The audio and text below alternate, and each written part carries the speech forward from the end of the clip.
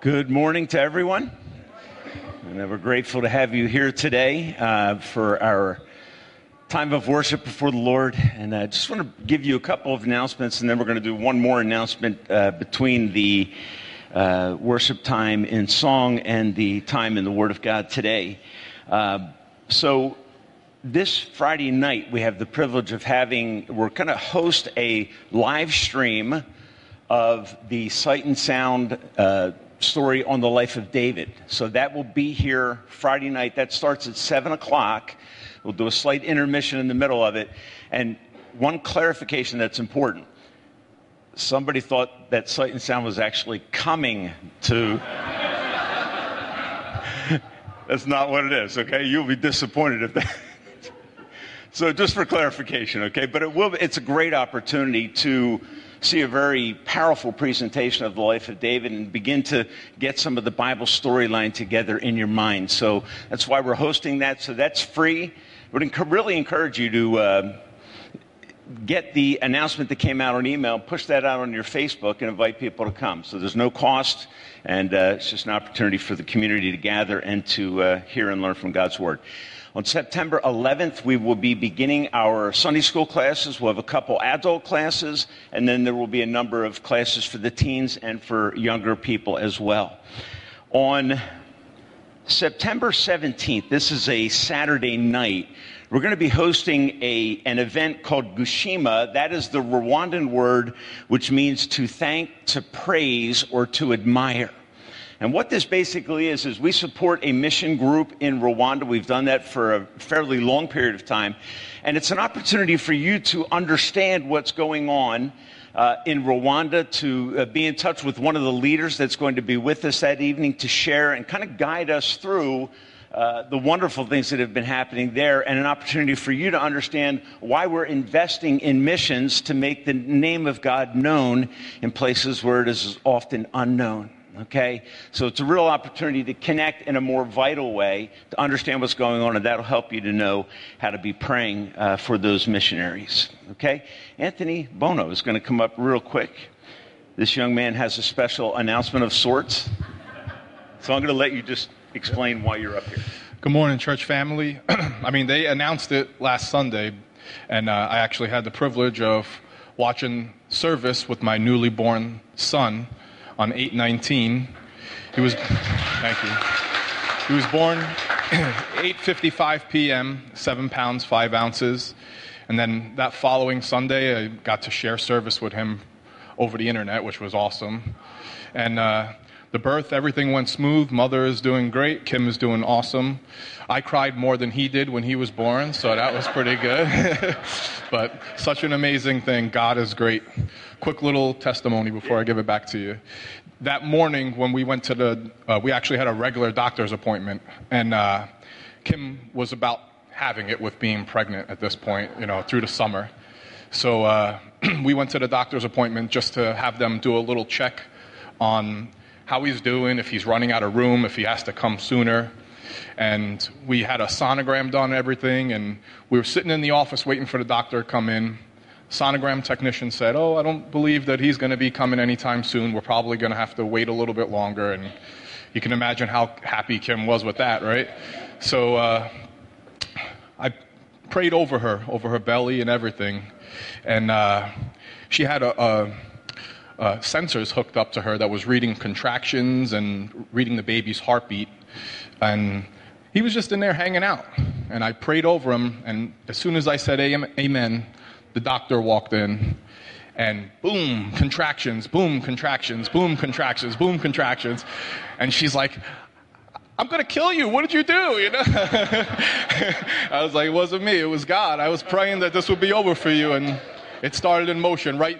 Literally as the doctor opened the door. So God is great. So amen. Stay right here. Let's pray together this morning. Father, as we come to worship you, we give you thanks for the happy things that we can celebrate, for the causes of joy, and for little Anthony Vincent. God, we thank you for this little boy that you've given to Anthony and Kim and to Sister Madison. We ask that your blessing would rest on this little life and that you will use this young boy for your glory. Give Anthony and Kim wisdom as they shepherd their child's heart towards you. God, give them wisdom and favor and courage in the age that we live in to guide in truth. And Father, as we pray, we think of Diana Kelly, we think of Brother Jim Ash, and a number of others within our church family that are going through seasons of struggle. And as Anthony saw answer to prayer, God, we pray for them that we would see favor, very extreme favor in their lives. God, in our worship this morning, we ask that you will glorify your name. We know that we live in a world where often your name is being torn down, where your truth is often under attack. And Lord, we gather together to remind ourselves that God is on the throne, that God is in control, that God is worthy, and that he is to be praised. So Lord, help us today to lift our hearts together in great joy, and through our worship this morning, encourage our hearts and our walk with you, we pray in Jesus' name. And all God's people said, Amen. Amen. Let's stand together to worship.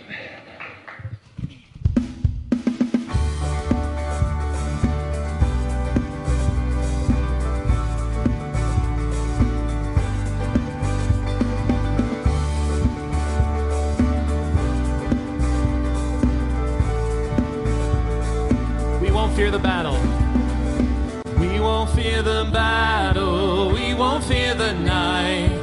We will walk the valley with you by our side. You will go before us. You will lead the way. We have found a refuge only you can save. Sing with joy now. Our God is for us. The Father's love is a strong and mighty fortress. Raise your voice now. No love is greater. Who can stand against us if our God is for us?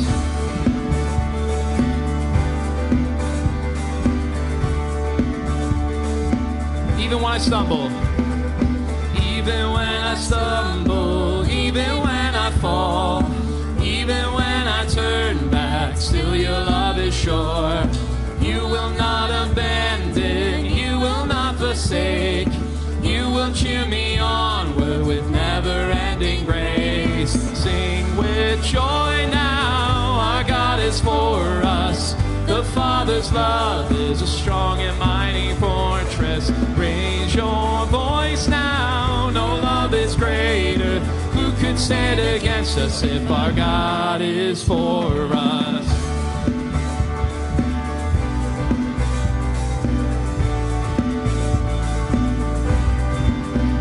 Neither height nor death can separate us. Hell and death will not defeat us. He who gave his Son to free us holds me in his love.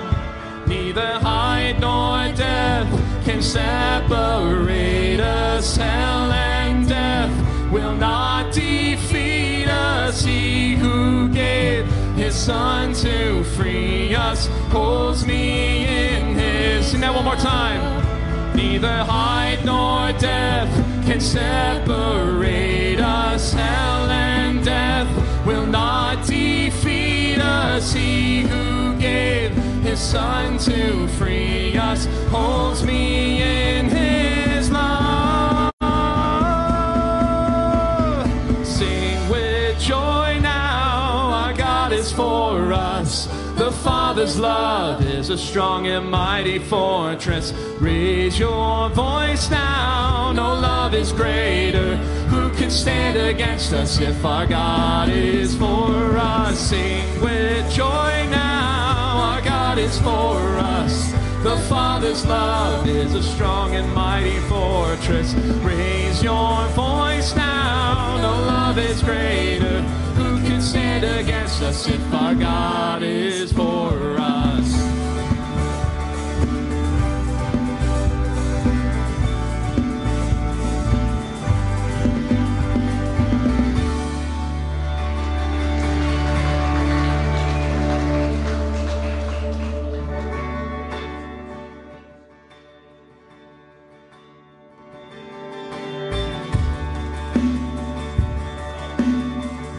Sing all creatures.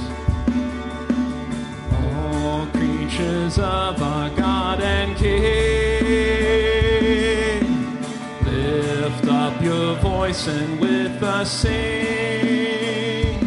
Oh, praise Him.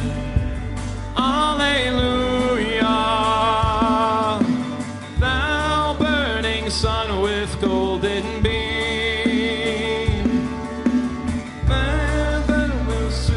softer gleam.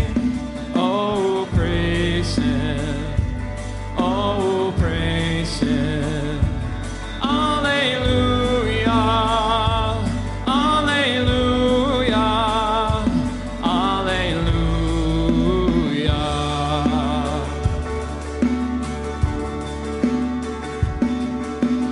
Let all things that Creator bless, worship Him in humbleness. Oh, praise Him. Alleluia. Praise, praise the Father, praise the Son, and praise the Spirit, three in one. Oh, praise Him. Oh, praise Him.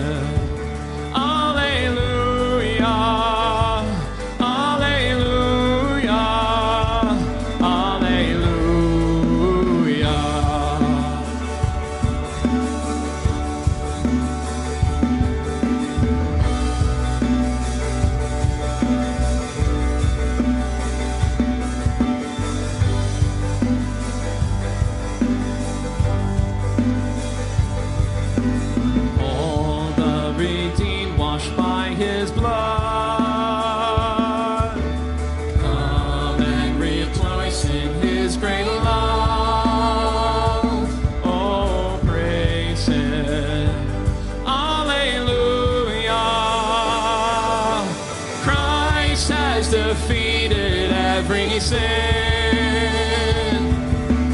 Cast all your burdens now on Him. Oh, praise Him. Oh, praise Him. Alleluia. Alleluia. Alleluia.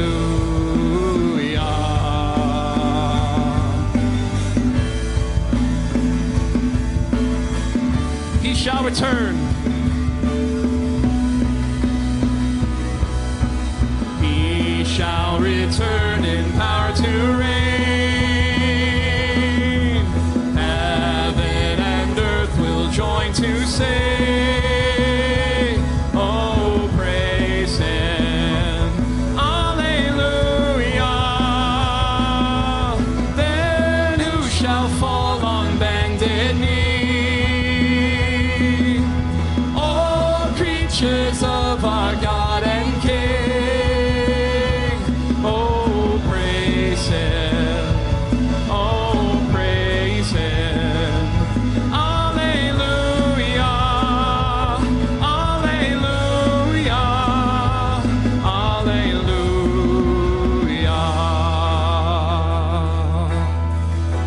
Sing that again. Then who shall fall on bended knee?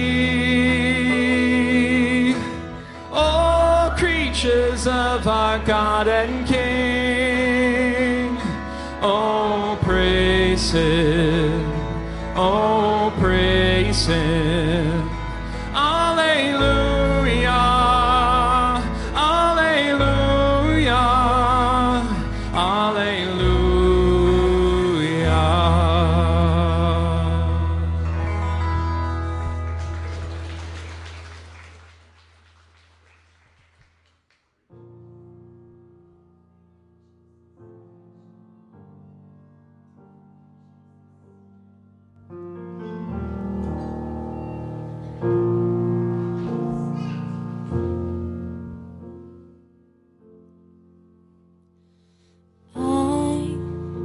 Was a wretch, I remember who I was.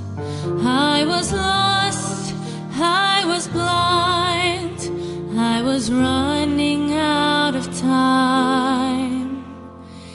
sin separated, the breach was far too wide. But from the far side of the chasm, you held me in your sight. So you made a way across the great divide, left behind heaven's throne to build it here inside. And there at the cross, you paid the debt I owed, broke my chains, freed my soul. For the first time I had hope.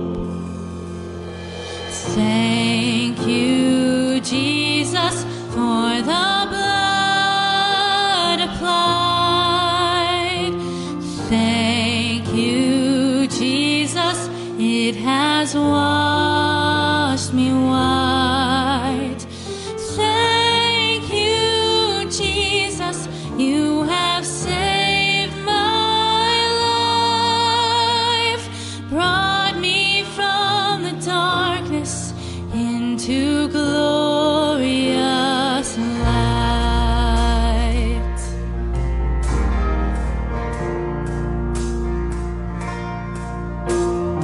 You took my place, laid inside my tomb of sin. You were buried for 3 days, but then you walked right out again. And now death has no sting, and life has no end. For I have been transformed by the blood of the Lamb. Thank you, Jesus, for the blood applied. Thank you, Jesus, it has washed me white. Thank you, Jesus, you have saved my life, brought me from the darkness into glorious light.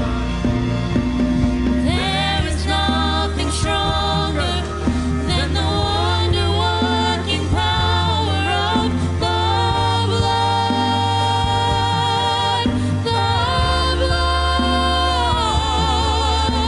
that calls us sons and daughters.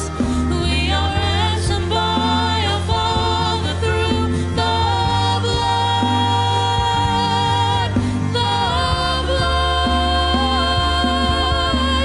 There is nothing stronger than the wonder-working power of the blood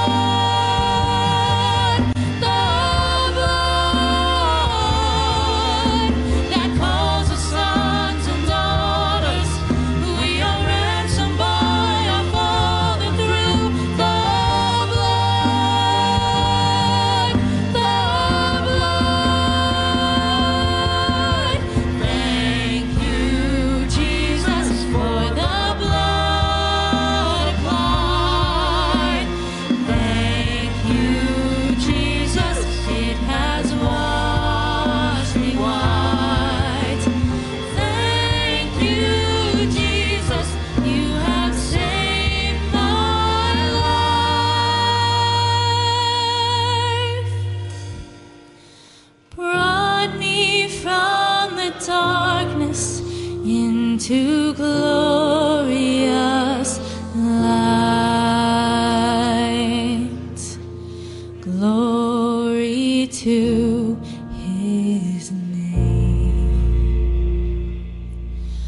Glory to his name. There to my heart was the blood applied. Glory to his name.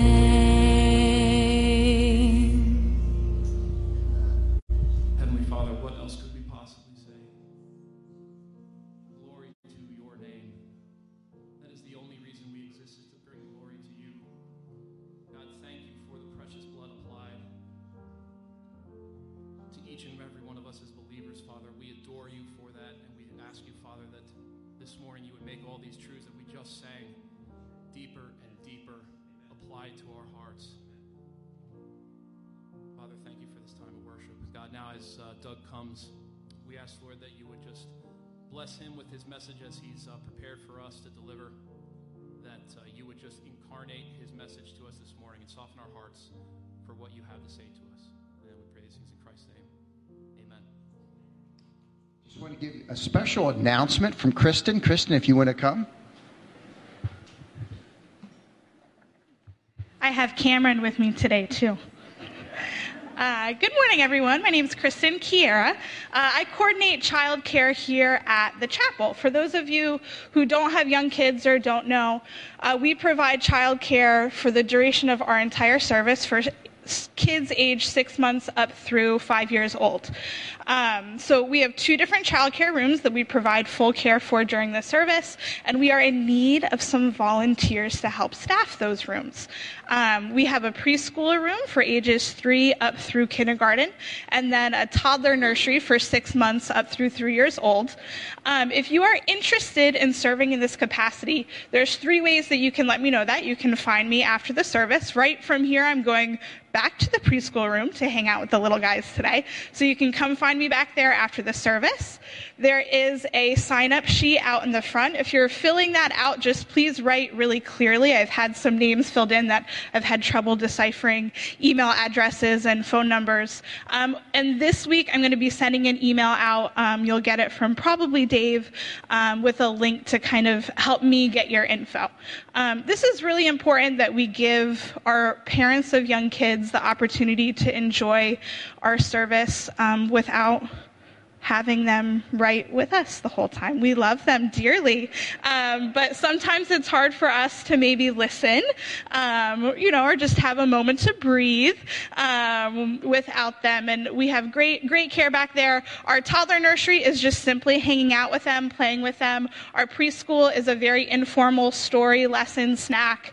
Neither of those rooms require anything like prep from you during the week, other than just showing up a little bit early on a Sunday morning to help us in that capacity. So if you are an adult that is looking for a way to serve, our rotation is usually once every 6 weeks. We try to keep it kind of spaced out so we don't burn anyone out. We are also looking for some teenage helpers. So if you are a teenager that would like to hang out with some fun kids every couple weeks on a Sunday morning, you can let me know as well. So we're looking for adults, we're looking for teenagers. You can talk to me, sign up on the sheet out there, or respond to the email that comes out this week. That's all.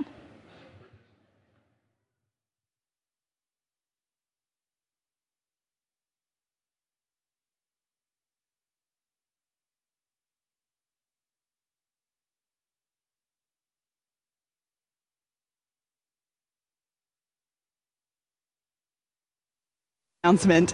We are again setting the stage for our next live broadcast event coming to Sight and Sound TV this September. Ladies and gentlemen, get ready for David Live.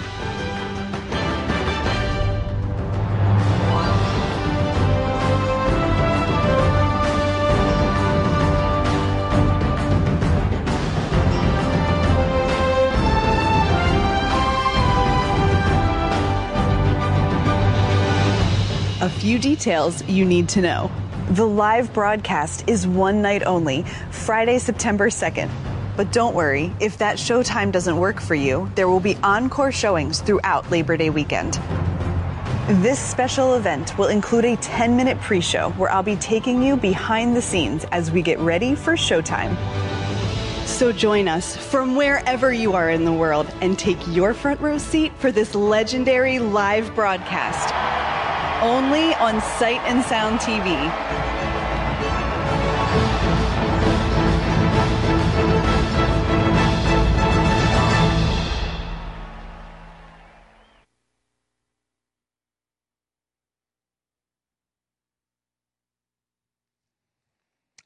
Well, good morning. So that's this Friday night at 7 o'clock. You get to watch it right here. Yeah. And it doesn't cost you anything, right? Right, we're not charging, right? No. Okay. You know, had we thought about? No. I'm kidding. Okay. Well, if you have your Bibles, I ask you to turn over to Proverbs chapter 2. Just maybe an overview of some things that are coming up as we come to the fall. We're excited about some of the series and some of the things we're doing. So Sunday, thank you. Junior church, young people for junior church can be dismissed at this point. Thank you very much, James. So we begin Sunday school, as Tim said, in 2 weeks. So we want to invite you to come on out. For the adults, you have two options. We've got something that I'm leading out called Listening to Jesus' Stories, a study of Jesus' parables in Luke. And James will be leading out another one. James, I came up with the title, so you might not fully like it, but it is what it is right now. How to Fight Well, handling conflicts biblically. Is that... We can change it around, but anyway, that we had talked about it this morning, and I whipped it down there and whatever. So anyway, so James will be leading that series on conflict resolution issues, and then I'll be doing something on the parables. So just keep all that in mind. We're finishing up on the Proverbs series here in the next 2 weeks. I'm going to do Proverbs 2 this week and Proverbs 5 next week. And then we're going to just do some favorite Bible verse things that James and Tim will be sharing with you. We're having a missionary speaker. And then the beginning of October, we're starting a series on the book of Ecclesiastes. So that's such a fascinating book. So you may want to start even reading Ecclesiastes between now and then. So that will run us into winter of 23. And so that's kind of where we're going, preaching-wise and for Sunday school, just to kind of give you an update on that. Okay? So if you have your Bibles, you can turn to Proverbs chapter 2. I don't watch a lot of TV, just kind of the way life works out. But I do sometimes like to watch series. And some of the series that you find on Masterpiece Theater, have you seen any of those? They pick up in Britain 150, 200 years ago and so forth. And so we did start one about 2 weeks ago. And again, I was intrigued by this. I don't know if I'll watch the whole thing. We started it. School's here, so probably not. But I was intrigued watching. It was very, very, very well done. And again, it kind of gets you into the life. And what you saw again and again is people doing completely foolish and stupid things. And it messes up relationships and all kinds of stuff. And I kept, you ever talk to the TV? As if they're listening. Like, hey, stop that. No, don't do that. That kind of thing. So they don't ever listen. But you know what I'm talking about. Realistic shows that show us failures in people's lives again and again. When you go like, boy, that was foolish. Stop it. No. The sad part is it's not just on TV, is it? It's true. It's real. It's what we've seen. It's what we've experienced so often. And the question is, how can we prevent finding ourselves going down these dead-end streets and having to figure out how to back out? You know what I'm saying? And we all have been down those streets at times. Some of us have been down farther than others for a variety of reasons. But we all know what that's about. And one of the beauties of the book of Proverbs, because this is not a problem with contemporary Americans. This is a problem with everybody that's a son or daughter of Adam and Eve. It's all of us. And one of the beauties of the book of Proverbs is you have this father figure who is pleading with his son, specifically in the first 9 chapters of Proverbs, again and again and again, calling his children to walk in a way that they don't have to end up there and to pursue wisdom. And so I want to just kind of talk through this proverb with you, this chapter with you. It's a powerful chapter. And at the end of the day, he's going to call us to pursue wisdom. So, because, do you ever wonder sometimes with God if he's trying to make your life miserable? Don't answer too quick. But yeah, we have, haven't we? But I would argue at the end of the day, God does not promise us an easy life. He never has. But he does want to give us a good life. as his people. Not easy. They're very different. A life without regrets, where you can look back and you can say, it was hard, but it was good. And Proverbs is all about allowing God's people to thrive even if they're going through difficult situations. It's all about that. So, pursuing wisdom, the pain is worth the gain is kind of the theme I'm using for that. And what I want to do is this, as we walk through it. This is a really interesting chapter. I tried to put a couple visuals up this time to keep you from falling asleep. So try to put that in sometimes. This chapter is really fascinating. It works off of what we call an if-then model. And so in the first 4 verses, it says, if, then in verse 5, then, and again in verse 9, then. So it's telling us, look, there's work to be done, but it's worthwhile. The then. Does that make sense? So the first 4 verses are the ifs. The last several verses are showing us the then, or the byproduct there. So what I want to do today is I want to switch the order in which I preach them. I normally just run the text the way it is, but I want to actually pick up in verse 5. And I want to talk about, okay, what's the consequence of doing what God calls us to do? I want to start there and walk through it with you, and then come back and say, all right, if that's what we get, let's get at it. Does that make sense? So that's very simply the logic of the way I'm trying to do this today. So I want to go ahead and begin there in chapter 2, verses 5 and 22. This is the then. This is what you actually get from this whole thing. And again, in this section, just an aside on reading your Bible. Okay, you know this probably, but just as a reminder. So often, one of the keys to understanding what's going on in the text is to look for words that repeat themselves, because that's put there for emphasis by the writer. And it's interesting, what you have happening here is, look at verse 5. Then you will understand. He's going to tell us what? Look at verse 9. Then you will understand, and he's going to give us something else. You see, so it's real important. And when you see the word understand, don't think just intellectual cognition or something. Don't just think like, beep, beep, okay, I see that. It's much broader than that. Wisdom is not about filling my head with facts, is it, folks? It's about learning things so that I can live those things out in my life. Wisdom is always applied knowledge. It is never meant to be left in my head. So when you see words like understand, don't just think intellectual. This is something that goes so deep into my soul, into my heart, that it then just seeps out into the way that I live my life. Make sense? So then, he tells us 2 things. First of all, let me just flip my notes here, make sure I'm on the right page. Okay, yeah. First of all, he talks about the fact that you and I, if we do what he says in the first 4 verses, can have a deep, authentic, real relationship with God. Look what he says, verse 5. After doing the ifs, then you will understand the fear of the Lord and find the knowledge of God.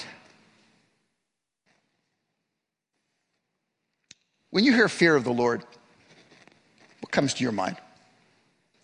Do you go like, scared to death? I would argue that when you see the word fear of the Lord, different writers have explained it different ways. It means that you take God seriously for who he is in all of his attributes. All of them. So it's sometimes called an affectionate reverence for God. Because what it means is, whatever this process that goes on in the first 4 verses, do you mean that I can go deeper in my relationship with God. So there is this affectionate reverence for God, for who he is and all of his glory and majesty and sovereignty and might and love and compassion and mercy and grace. It's all of that. You take the God of the universe seriously. You know what I worry about sometimes? Even with people who profess to know Christ, that God is somebody they talk about, but not somebody that they actually talk to personally. Do you know what I mean? And look, we all have those times when our relationship with God is hazy and fuzzy. I understand. But the writer of Proverbs is saying, I want you to come to have this affectionate reverence for God, where you just come and you know him, not intellectually merely. But I mean, you talk to him, you experience his grace and his mercy. You fear him too, all that, all of it. For who he is, you know him personally, and you respond accordingly. That's worth more than all the gold there is in this entire world, folks. Do you mean there is a way that Doug Finkbeiner can go so deep in his relationship with God that he can talk to God and laugh with God and cry before God and thank God and praise God and petition for people who don't know God the way they should because you're burdened that they haven't experienced what you've experienced? Yeah. All of that. That's worth more than all the money in the world, folks. He goes on to explain the benefit of that in verses 7 and 8. He says this, verse 7 and 8. He holds success in store for the upright. He is a shield to those who walk blameless. For he guards the course of the just and protects the way of his faithful ones. I'm convinced of something, folks. Yeah. Do you notice what he says here? He holds success in store for the upright. Now, don't misread that. He holds wealth and a lot of money for those that are... No. That's not success, folks. Okay? What he says is, I want you to live the life I've designed for you in a way that there will be no regrets as God is glorified. And God says, I have that for you. It's stored up. It's ready to go. And what I want to do is work in your life in such a way that wherever you find yourself... Oh, did you ever play go bowling when they put those things up on the end that you can never go into the gutter? Yeah, I kind of like that, actually. It allows me to compete with whoever I'm playing with. But isn't that kind of what God's saying here? There's these gutters on both sides, and God says, as you come to know me and experience me and think of me and meditate on me and ask what it means to live me before people, when that just consumes you, I put up these bumpers so that your ball doesn't go into the gutter. It just keep popping back into the middle. Yeah, you actually might hit a couple pins. Matter of fact, you will. It's guaranteed. God says, as you know me, there's places you will never have to go to learn very hard lessons, because I will guide you in the process. Whew. I don't know about you, but that's a pretty sweet deal. He has another then. It's here in verse 9, and it runs really to the end of the chapter. And it'll tell us not only can you have this authentic, rich relationship with God, but you can live a life with people, relationally, that's completely the way God would have it to be. In a way that everybody benefits. Look at what he says, verse 9. Then you will understand what is right and just and fair. Every good path. One of the other themes that runs all the way through Proverbs chapter 2 are themes like path, walking, journey, those kinds of things. Because he pictures the entire life of the Christian as this walk where you're going and moving somewhere. And he says, as you're going along, I want you to be a person who is fair and equitable and just and appropriate with people. Do you think we have any of those problems in our day? Where people are treated based on who they are or who they know or how much money they have or blah, blah, blah, blah. It's true. It's true. Who of us haven't experienced it? And God says, I want you to be a man or woman who knows the appropriate thing to do and to say in all of your relationships. Man, who wouldn't want that? I mean, who would say like, I don't know, that doesn't interest me at all. No, if you're a Christian, don't you want that? Yeah, I mean, he tells us why, verse 10, for wisdom will enter your heart and knowledge will be pleasant to your soul. Discretion will protect you and understanding will guard you. I love this. It's inside out Christianity, folks. He says, at the very core of your soul, because you go through the process I ask you to go through and you come to know me more deeply first, foundationally, you will then move back into your world and what will seep out of your soul is wisdom. And the great love of your soul will be wisdom. And that will flesh itself out in what you say and what you do with all the people in your relationships that you have. That's pretty good stuff. In particular, he's going to say this in verses 12 and following. I'm reading from the NIV. Literally in the Hebrew, it says, to save you, verse 12, and again down in verse 16, to save you, but the editors have put the word wisdom in there just for clarification, so I'll read it the way they have it. But here's the point. He says, you first of all have this deep relationship with God, which then has so transformed you from the inside out that you begin to desire it, you begin to think it, and you begin to live it in all of your relationships. And he says, I do this because I want to protect you in your relationships. Because it's very, very easy to get involved in relationships which are not helping you, but actually leading you away from this path. Does it make sense? So who exactly you need to be delivered from? He tells us, verse 12. Wisdom will save you from the ways of wicked men, from men whose words are perverse, who have left the straight paths to walk in dark ways, who delight in doing wrong, rejoice in the perverseness of evil, whose paths are crooked, and who are devious in their ways. Now, there's a lot we could say there, but I probably should just summarize and move quickly. But here's the point. All of us are influenced by others, either actually or virtually. Right? Because there's a lot of people who are influenced by stuff on the internet and TikTok and Snapchat and blah, blah, blah. I mean, they come out with these things so quickly, I can't keep up with them. My kids say, hey, Dad, have you and I say, what is that one? Like, where'd that one come? Why can't we just, like, have email and just live life that way? You know, but it's not going to happen. And I know email is so old. It just tells you how old I am. I know. My kids get on me on this all the time. But I'm trying. But here's the point. There's a lot of things around us that influence us, not just our face-to-face encounter with people that we actually hang out with, right?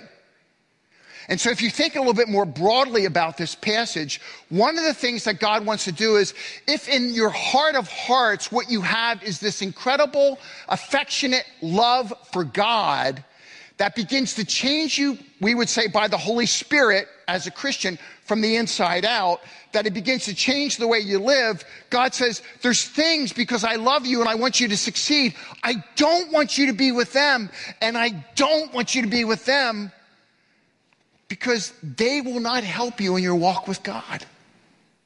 We do this all the time with young people, don't we? This is like a really great camp message where you go, young people, Watch your peers. Who are your best friends? And that's completely appropriate to talk about, okay? Young people, it's completely appropriate to talk about. So young people, watch your friends. Adults, watch your friends.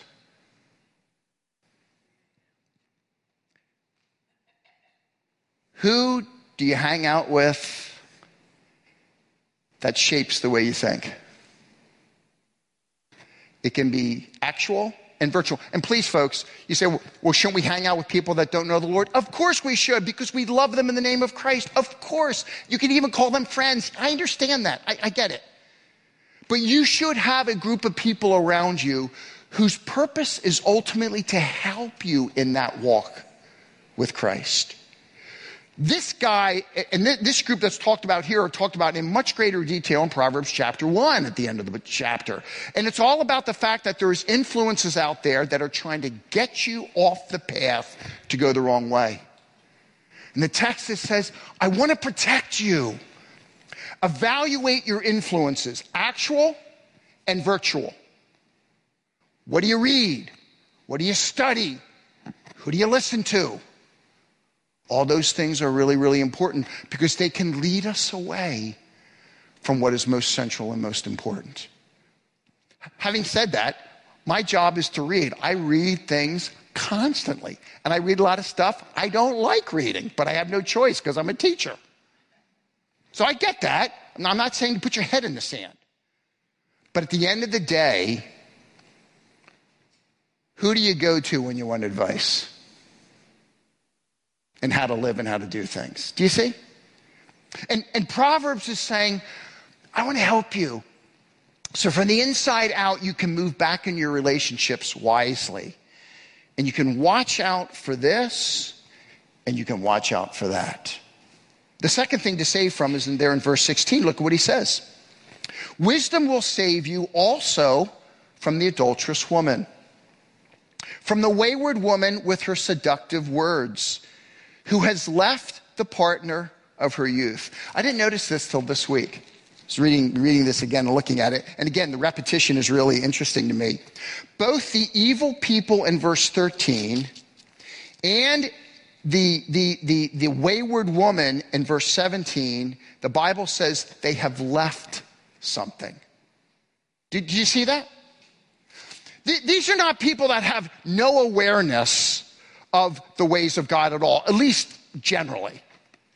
These are people that say like, oh yeah, I know Christianity stuff, yeah, but whatever. Yeah, Christ is important. But this is also really important. Your feelings are really important. How you feel and what you want, that's really important too. I know, I kind of grew up with some of that stuff too. Wow. That's often the most deceptive of all, isn't it? Both the evil man and the evil woman in this passage have left what they claimed they believed about God. So watch your relationships. We don't know exactly. The scholars will debate who this woman is. She's called a strange woman. It probably includes, for instance, in Israel, you would often have proselytes coming in, people who would confess that they want to become part of Israel. And you might have a woman who's from another nation would marry this guy. And apparently what's happened here is there was this commitment. I'm committed to you before God for a lifetime, all the stuff you would say in marriage. But at some point along the way, this woman says, I don't like this guy. He's not nice enough to me. He's not this. He's not handsome like he used to be. Everything is sagging in his life. And, just a whole host of things. And she's thinking, there's got to be a better person for me than this guy. And she leaves the partner that she made a commitment to years before. Tim preached on this from the book of Malachi on the flip side, where you have men who left the wives, their partners that they had made a commitment to. So this is not a woman problem. This is a people problem. And as his father is talking to his son, he's saying, look, there are all kinds of temptations and allurements out there. Look at what happens here. She's left the partner of her youth. ignored the covenant she made before God. Surely, her house leads to death, and her paths to the spirits of the dead. None who go to her return or attain the paths of life. I'm going to actually talk more about this issue next week because I want to talk about protecting marital purity from Proverbs 5. So I want to actually come back to this theme. So I'm not going to spend much time on it here. Only to say this, folks. Through the years of pastoring, and 30-some years now, my goodness, Tim, it's been a long time. You're getting old, man. I can't tell you the heartbreak and the pain that I've seen from sexual infidelity and unfaithfulness in homes. And when this text says it leads to death, it may not be literal death, but it is a death-like experience for people that go through it. That is so true. And the writer of Proverbs says those things, she can just sound so appealing in this moment, whether it's actual or virtual. And the writer of Proverbs says, I want to save you from that. This guy's a realist. He knows how it works in life. He knows what people say. He knows what people do. And he's pleading with his son, I don't want that for you. I want you to come to know the true and living God at the very core of your being, first by trusting him as Lord and Savior, and then going deeper in that faith walk with him. And I want you to have these guardrails that come up because God is with you. He's protecting you from those inappropriate influences and those temptations and allurements because I want your good. I'm not out to destroy you. I want your life to mean something. And instead, I want you to be embraced by those who walk the same way. So he ends by saying this in verse 20. Now, I'm not quite done because I have to go back to verses 1 to 4, so relax. But at least let me read it. Verse 20. Thus you will walk in the way of the good and keep to the paths of the righteous. There's a lot of good people trying to do the exact same thing as you. Walk with them. For the upright will live in the land, and the blameless will remain in it. But the wicked will be cut off from the land, and the unfaithful will be torn from it. Only one thing about the land. There's a lot to say about land, but I'd say this. In Hebrews chapter 12, the writer of Hebrews tells us that Abraham is ultimately looking at a city beyond anything that's earthly here right now, isn't he? And I would argue this. We are all, as God's people, promised the land. There is a new heaven and a new earth for us. I can't promise you that you won't have problems here and that people won't rip you off and hurt you and all kinds of stuff.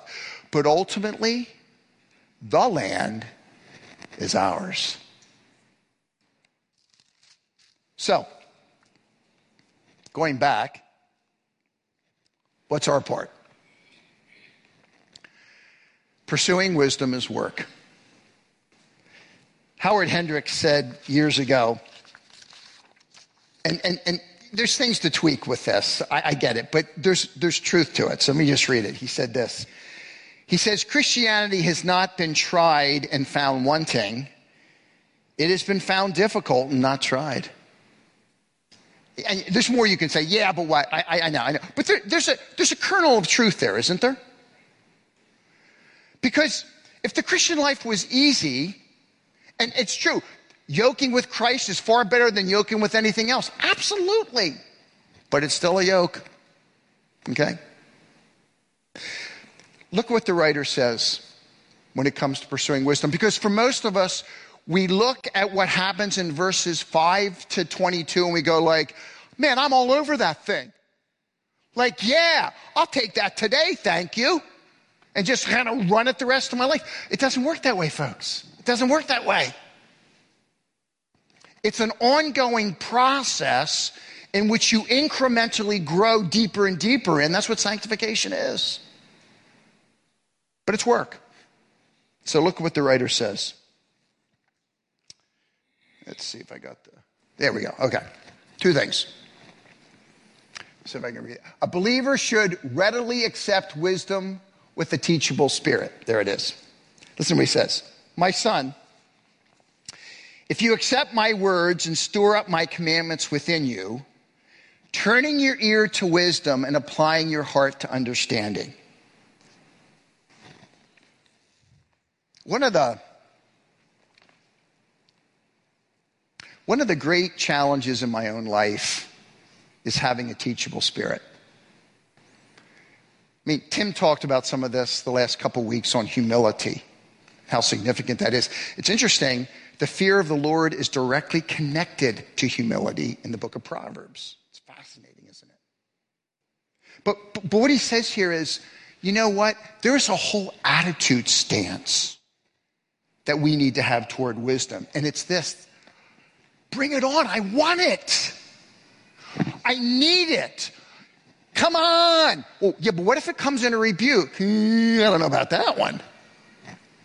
But it can come through a rebuke, can it?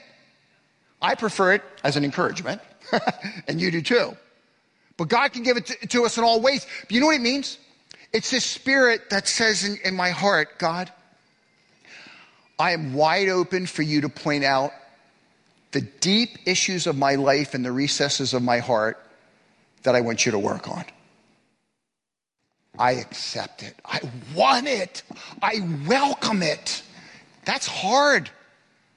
There's some things in my heart that I think I would just like to leave there and not tell anybody about, including God, who already knows.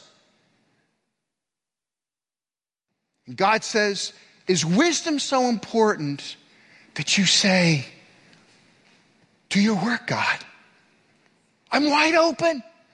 Sort of. It's going to be hard. But yeah, I want to be all open, right? And so he says, my son, there's got to be this spirit that says, I will accept what you say. God, I want you to do it. And then look at verse 3. Indeed, if you call out for insight and cry aloud for understanding, if you look for it as for silver and search for it as for hidden treasure, a believer should actively pursue wisdom with a tenacious spirit. So I'm not just teachable. I am.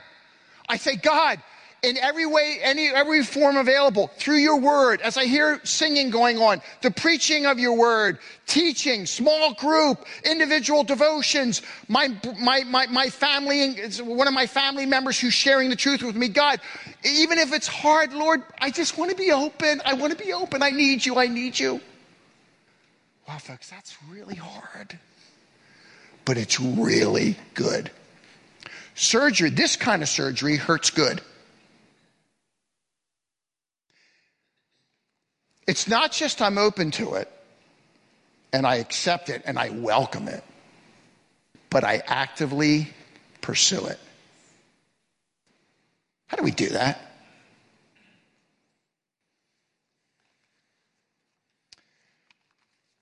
Never had this experience here, but have in other churches, where people find themselves a little bit annoyed with the pastor if he's not done. I mean, it's 11:30. We're normally done by 11:45, and I'll probably get you out early today, so that's good. Okay. But they're annoyed if he's not done by 12 because they got to get home, have lunch before the football game.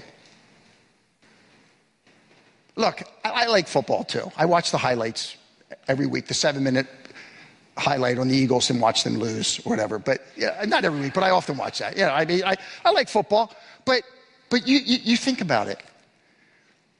When you get up on Sunday morning, what is it that excites you most? Oh, I can't wait to see the Eagles play Dallas today. Maybe this will be the day. Or is it, God, I need you. I don't know how to parent well. I don't know how to be a good husband well. I don't know how to be a good worker well. Church member well.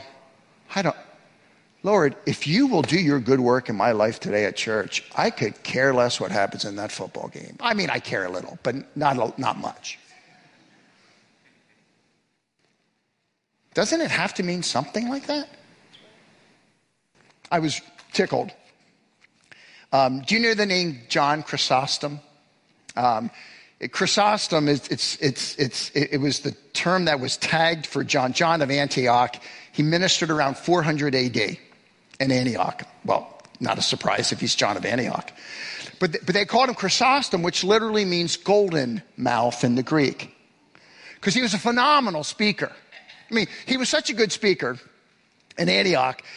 He had this major turning point in like 388, and for 10 years, man, people just flocked to hear him speak everywhere. So much so that princes in Constantinople stole him and took him to Constantinople because they wanted him to be their preacher there. Have you ever had that experience?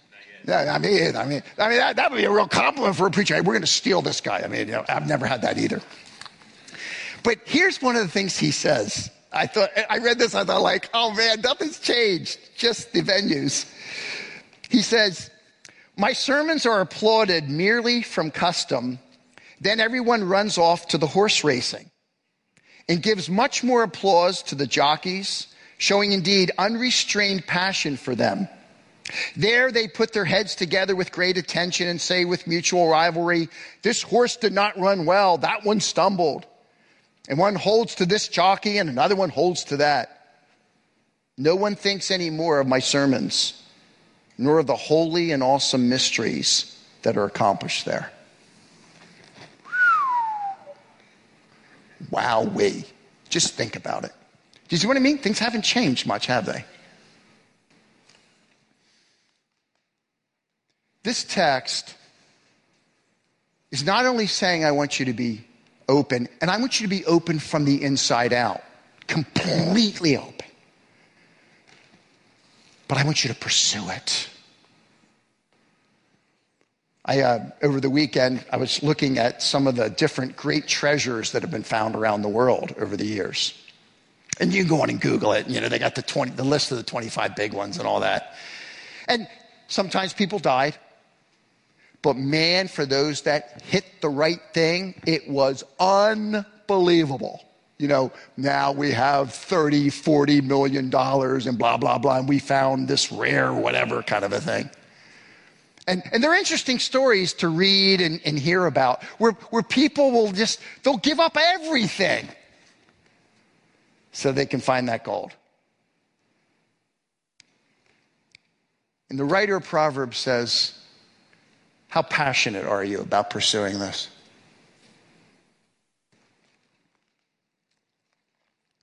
How significant is this book in your life? I know it is. You're here. I get it, and I applaud you for that. Do you long for it? Do you come before and open it up and say, God, help, I want to know you. I want to know your blessed Son. I want to be empowered by your glorious Holy Spirit. Help me, help me, help me, help me. And you read because you want to know the true and living God. And so, you know, it's not about me saying, well, you ought to read your Bible every day. Like what else is there if you're trying to find God?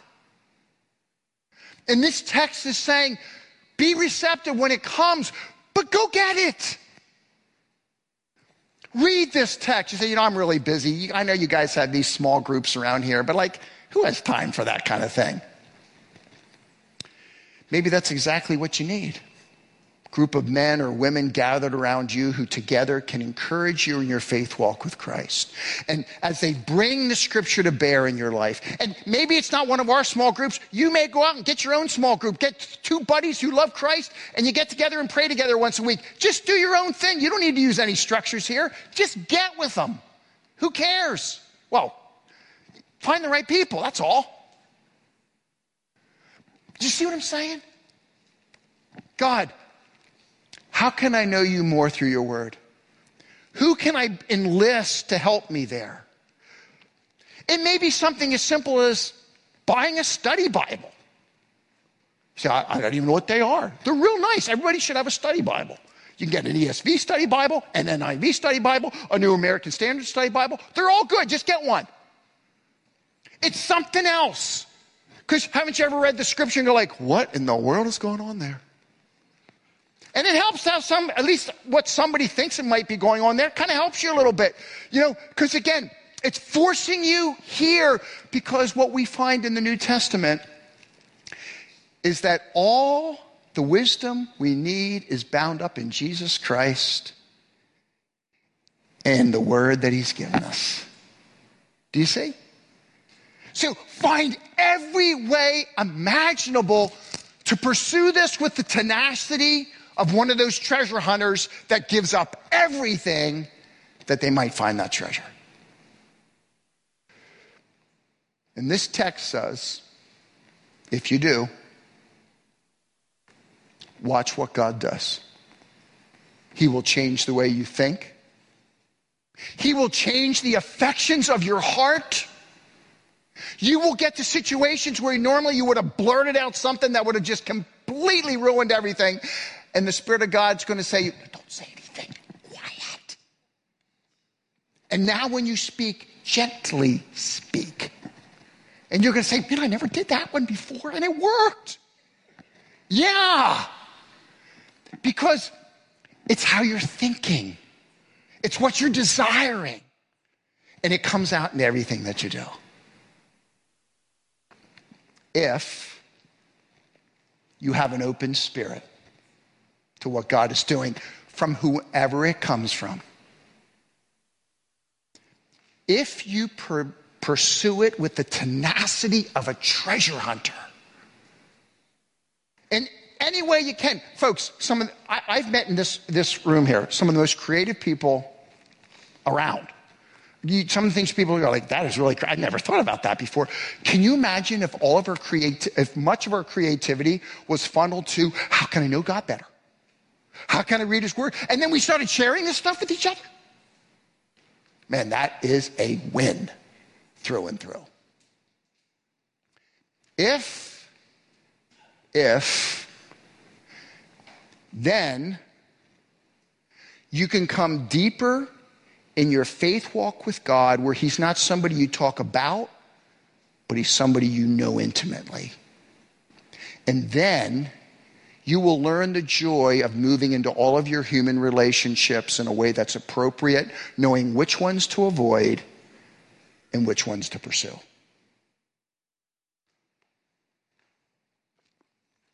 The Father pleads with the Son in Proverbs 2. The God of the universe pleads with you. If you don't know Christ as your Lord and Savior, it doesn't start by you saying, all right, I'm going to try some of this stuff. No. You need Christ. You need to be forgiven, come into a relationship with him, and then allow his Spirit to change you from the inside out. That's where it always begins. But if you have trusted Christ, will you be open to whatever God has for you? And will you pursue it with tenacity? And if you do, don't be surprised what God will do. Paul tells us, work out your own salvation with fear and trembling. For it is God who is working in you, both the desire and the ability to follow him. Let's pray.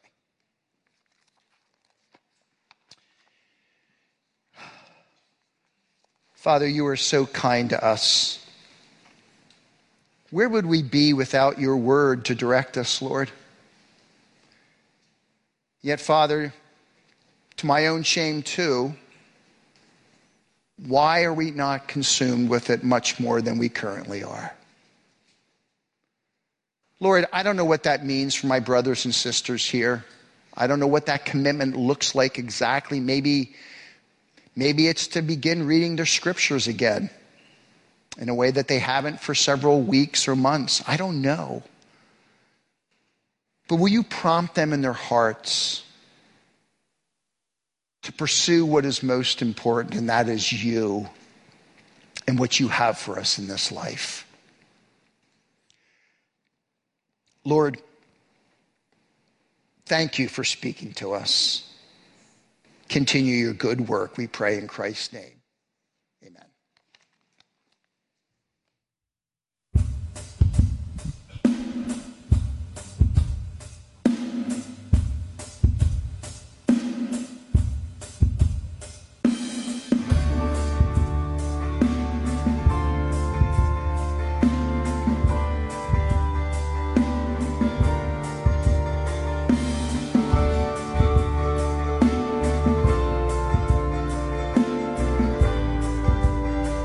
Church, arise.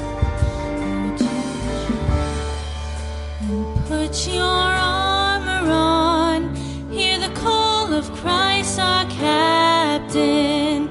For now the weak can say that they are strong in the strength that God has given. With shield of faith and belt of truth, we'll stand against the devil's lies. An army bold, whose battle cry is love, reaching out to those in darkness.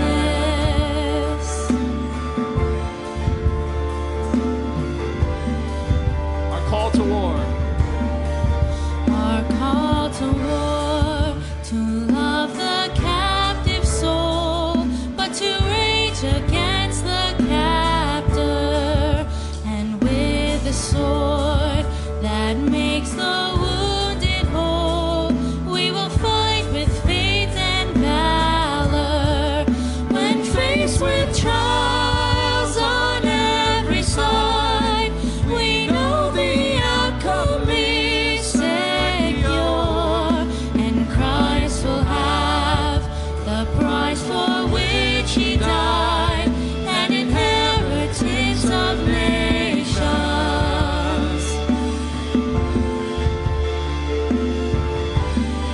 Come see the cross. Come see the cross, where love and mercy meet, as the Son of God is stricken. Then see his foes lie crushed beneath his feet, for the conqueror has risen. And as the stone is rolled away, and Christ emerges from the grave, his victory march continues till the day every eye and heart shall see him. So Spirit, come.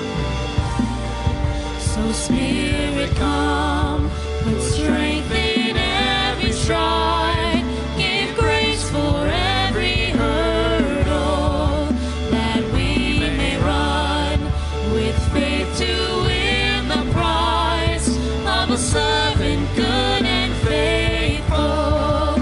And saints of old still line the way, retelling triumphs of his grace. We hear their calls and hunger for the day when with Christ we stand in saints of old. glory. And saints of old still line the way, retelling triumphs of his grace. We hear their calls and hunger for the day when with Christ we stand in glory.